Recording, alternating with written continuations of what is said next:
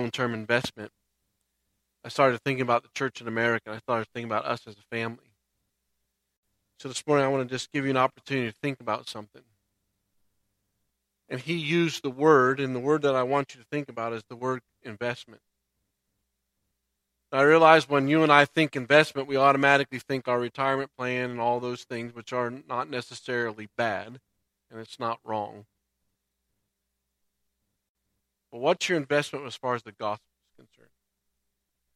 And I want us to think about investment as far as the gospel is concerned, and I don't want us to think about money. Because a lot of times people say, well, I'll just give money to help MAF. MAF needs some, financial resources at times to do things. I understand that. And that's not bad. And it's important for us to give. But this morning as we're sitting here, and I was been thinking this week about opportunity to share with you, there's a temptation for us to typically think about investment as a short-term thing and not as a long-term thing. So I want you to think about this question. I don't think this is actually going to take place in heaven, but it's interesting to think about right here, right now. When you get to heaven and you have a chance to pause and look around, how many people do you think will be there because they saw Jesus in you? I want what that person has. I don't know what it is, but whatever they have, I want that. And you'll be able to, I don't know if we're going to be able, I don't think I'm going to be worried about who's here and who's here. I think I'll be, my focus is on being my Savior. Yeah, there's people I want to see. How many will be there because we've invested in the gospel? Because it was a passion of who we are. There's another question. When you're in heaven and you have the opportunity to look around, how many people will you see there that you saw God help them take the next spiritual growth step towards maturity? Who will be the individuals that will be there that you've been with here on this earth, just wrestling back and forth, open and honest, vulnerable, whatever, and you see them grow. You see them take the Word of God and say, okay, I want to make that part of who I am. And they take that next spiritual growth step, and you get to celebrate with them. Long-term investment. I realized this morning that that's probably not what most of us have thought about this week. We've had places to go, things to do. We've had job responsibilities. We have, marriage responsibilities, all this stuff. But have we stopped and said, okay, how am I going to invest with the gospel? God, what do you want me to be involved with this week? So this morning I want you to take your Bible and we're going to look at 2 Timothy chapter 2. And I won't, I'll kind of buzz through this because I want you to see this. But 2 Timothy chapter 2, Paul's words to a young man. I think it's really interesting. Do you look at these words? He says this to Timothy. You then, my son, so there's this relationship between Paul and Timothy. You then, my son, be strong, be increasing, be continuing to grow. And before you go on, I want you to just, look at this for a second. It's not about Timothy's spiritual strength. It has nothing to do with Timothy. He says, Timothy, be strong in what? In the grace that is in Christ Jesus. Are you still amazed by His grace? As we navigate tomorrow or this afternoon, have we spent some time sitting saying, okay, look, I need your help today. I need that grace today for me. I can't do life on my own. God, I'm coming to you because your grace is still amazing. And I still have the issues, and I'm still broken, and I still know it's about you. And the grace that is in Christ Jesus. And the things that you've heard me say in the presence of many witnesses. So Timothy, what you've heard me say in the presence of many witnesses, Timothy, I want you to do something with that. I want you to entrust that. I want you to commit that to others. So as you think about going forward, you think about your investment, how are we entrusting the gospel to the next generation? That's part of our responsibility. It's part of the fun of who we are as an individual. And so Paul's telling Timothy, hey, entrust this to who? To reliable men who will also be able to be qualified to teach others. So as you think about our opportunity as an investment, it's in front of us. To never get over the wonder of the grace, to never get over the excitement of our salvation, to always be in awe of who He is, but remind ourselves we're here for a purpose. We're not just here to be here. It's not, oh, well, let's just enjoy Highlands County and go to lunch today. We've been called for such a time as this. And it's not to live for ourselves. And it's not just to be about our 401, and not just to be about our retirement, and not just to be about our grandchildren, and not just to be about our career. We've been summoned by God for such a time as this, what? To entrust the gospel to the next generation. To invest in them well. It's interesting, though, because we do live in the United States of America. You need to see the word picture or the thought process of the next verse. Paul says to this young man, Timothy, you're going to have to endure hardships with us, like a good soldier of Christ Jesus. No one serving as a soldier gets involved in civilian affairs. He wants to please his commanding officers. How much time have we been involved in civilian affairs? How much time have we said, okay, God, we know you've called us, but we really don't like the whole military concept, and we don't really like to report to anybody, so we know you're the commanding officer, but we just kind of want to do what we want to do today. And that's kind of where we live in the United States of America. We're not around the people, we're not so positive, we're not so excited about enduring hardships. But reminder this morning, and I don't know where in the world it will be, but there will be individuals today that will have an opportunity, and all they have to say is, you know what, I don't like that Jesus, I renounce Jesus, and they can walk out of prison. They can walk away from a beating. They can walk away from death, and all they have to do is say, that's it, I don't want this. But there's something inside of them that has so captivated them that they won't do it. That they'll take the beating. They'll take the being in jail. They'll take prison. They'll take a whooping. They'll take death. Because that grace is so amazing to them. They're not going back. And we have a hard time spending 5 minutes looking at our Bible. Spending 25 minutes with a group where the Word of God is open. No wonder we can't endure hardships. Because the main thing is not a main thing to us. And so the civilian affairs have trumped the things that we think are true. And we're so worried about being comfortable and God meeting our needs and making us happy that enduring hardships is not anywhere that we want to be. So this morning, as you think about a soldier, are you a good soldier? Are you caught up in civilian affairs? Is it time for you to pause and say, hold on a second. I need to go back to the beginning, and I need to be reminded that I've been entrusted to reliable men about this amazing grace that I want to pass on to the next generation. It's interesting, if you talk to people right now that have businesses, they're always looking for help. They can't find good employees. So everywhere you bump into people, anybody that wants a job, anybody wants a job, anybody wants a job. They can't find anybody that's willing to work. There's help wanted everywhere. And I'm just wondering if that's not even infiltrated into our church, that we're not really willing to work for it anymore. That it's just a little bit easier for us to say, well, we'll just coast along. It's not really a big deal. Well, I'm not sure over the years how many times Gene probably wanted to come back from Ecuador. Or how many times he got in the plane and said, you know what, this is a long day, extra work. Do I really want to do this again? Oh, there goes that problem with that plane again. I got to fix it again out in the middle of the jungle. Wish I had this tool or that tool or wish whatever. But when the phone rang and Jorge's daughter's life was on the line, he was in the airport.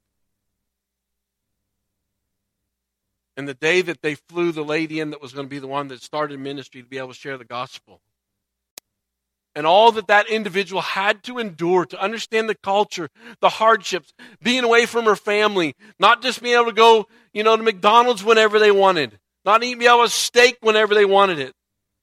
Just in the jungle for how many years, I don't know. But she was willing to endure. Why? Because the gospel mattered to her. And guess what?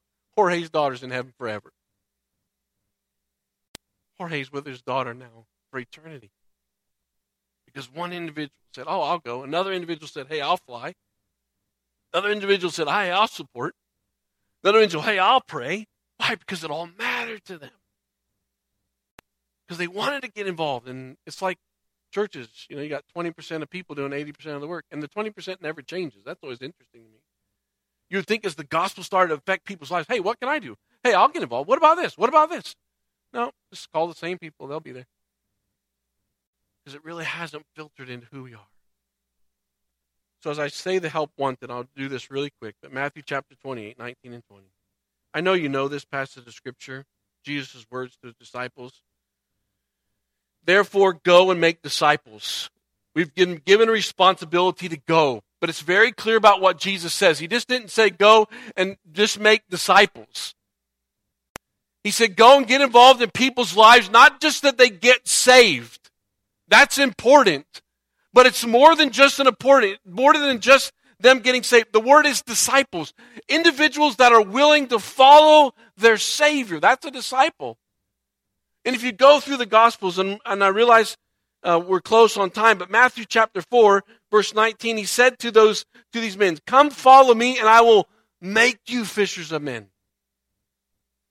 A really interesting passage of Scripture as you think about a disciple is go to 2 Timothy with me to chapter 4. 2 Timothy chapter 4. Paul's words to Timothy again. Very interesting what he says. In the presence of God and of Christ Jesus, who will judge the living and the dead, and in view of his appearing and his kingdom, I give you this charge, Timothy. Preach the word. Be prepared in season and out of season. Correct, rebuke, and encourage. With what? What does your Bible say? With great patience. Coming alongside of people with patience, say, hey, I want to give you truth, and they might not just high five you, say, yeah, I'm really excited about your correction today. Thank you very much. But coming alongside of people over a period of time, over a long-term investment, say, hey, I'm here with you. I will patiently steer you towards the Word of God. Allow it to affect who you are. Timothy, that's your responsibility. With great patience and careful instruction, for the time will come when men will not put up with sound doctrine. Instead, to suit their own desires, they will gather around themselves a great number of teachers, so that for them to say what their itching ears want to hear. They will turn their ears away from the truth and turn aside to myths. But you keep your head in all situations. Endure hardships. Do the work of an evangelist. Discharge the duties of your ministry. Is that true about the United States of America? Is that true about us as a family? Well, let's just gather around people who will tell us what we want them to say. Well, it's my desire. I mean, I'm not going to tell my desire no, right? I mean, it is my desire, and I really should be happy, right? That's what the purpose and the plan is.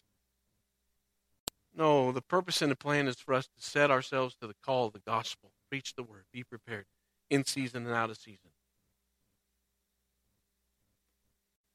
Go back to Matthew chapter 28. All authority in heaven and earth has been given to you. Therefore, go and make disciples of all nations, baptizing them in the name of the Father, Son, and the Holy Spirit. If you've never been baptized, we will do a baptism here June the 10th out at the Harshman. So if you'd like to be part of that, as time gets closer, we'd love to sit down and talk to you about what it means to be baptized. Verse 20. And teaching them to obey everything I've commanded you, and surely I'll be with you to the very end of the age. He's always going to be with us. He's always going to be there. But part of the Great Commission is not only going, it's also teaching them to obey everything I've commanded you, and surely I'll be with you. Can I ask you a question? Who's somebody that you're investing in with the truth of Scripture to encourage them to walk in that teaching?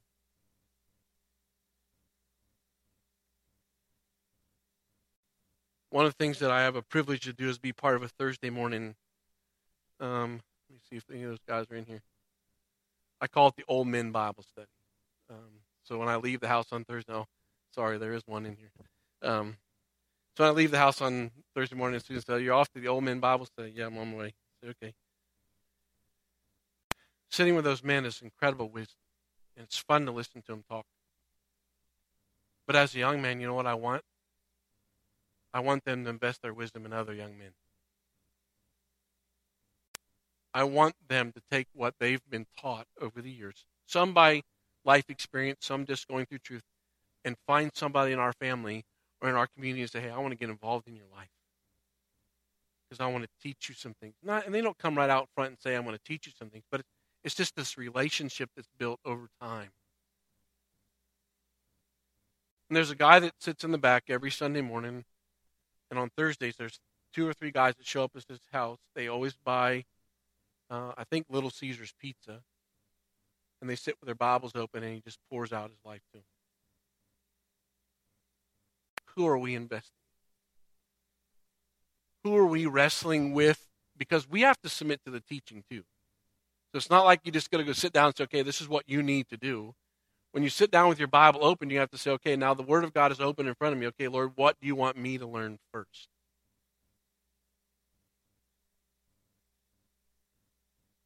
We sang the word, if you don't mind, "For such a time as this," can you put those words back up there? You can take over, if you don't mind, Nancy, you can take over the screen. But as you think about your investment, I just want to read you one more verse. And it comes from the book of James. And James' words to those who he was writing to are an opportunity for you to listen. But listen very carefully this morning. "Now listen, you who say, 'Today or tomorrow we will go to this or that city, spend a year there, carry on business, and make money.' Why? You do not even know what will happen tomorrow. What is your life? You are a mist that appears for a little while and then vanishes. Instead, you ought to say, 'If it's the Lord's will, we will live and do this or that.' As it is, you boast and brag. All such boasting is evil. Anyone then who knows the good he ought to do and doesn't do it, it's what? That's pretty weak. It is what? So if we know what we ought to do, and what we ought to be doing is investing in what? The gospel. And we don't do that, what do? We're living in sin.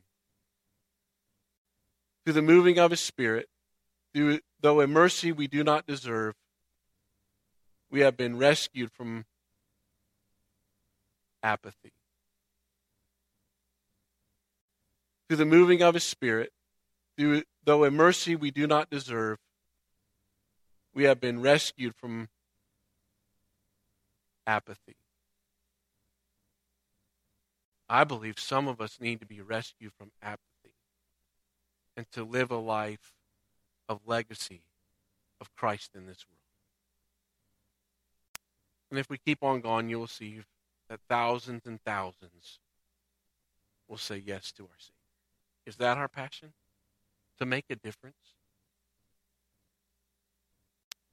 For such a time as this, that you and I invest wisely with the gospel. Father, let's pray. I thank you for the opportunity, Jesus, that we can be here. I thank you, Jesus, that you had a plan to start a church and a library, and an airplane mechanic was driving down the road, and he saw people. What's amazing, Father, is that you knew from eternity past that Gene would be driving down that Kenilworth Boulevard that day. And you knew a group of people were going to start a church, and you already knew about Jorge and his daughter. And you knew that you had given Gene ability to understand an airplane. And you gave him a desire to fly. But what we didn't know is their names. And now we do. And now we know that your power moved into a jungle through an individual, and this little girl said yes to you, Jesus.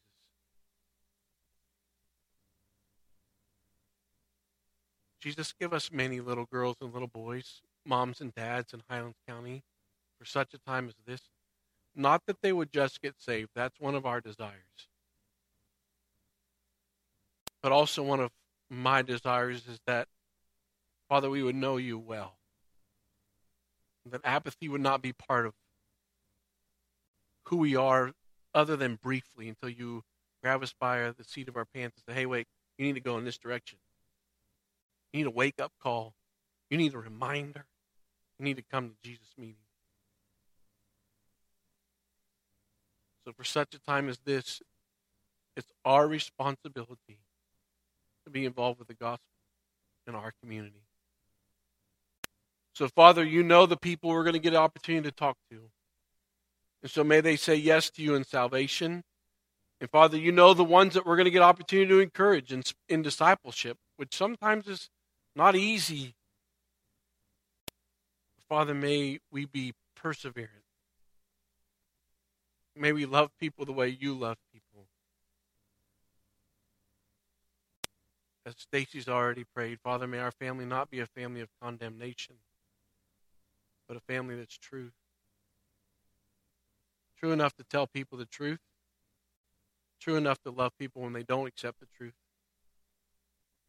Because what you've done in our lives, Father.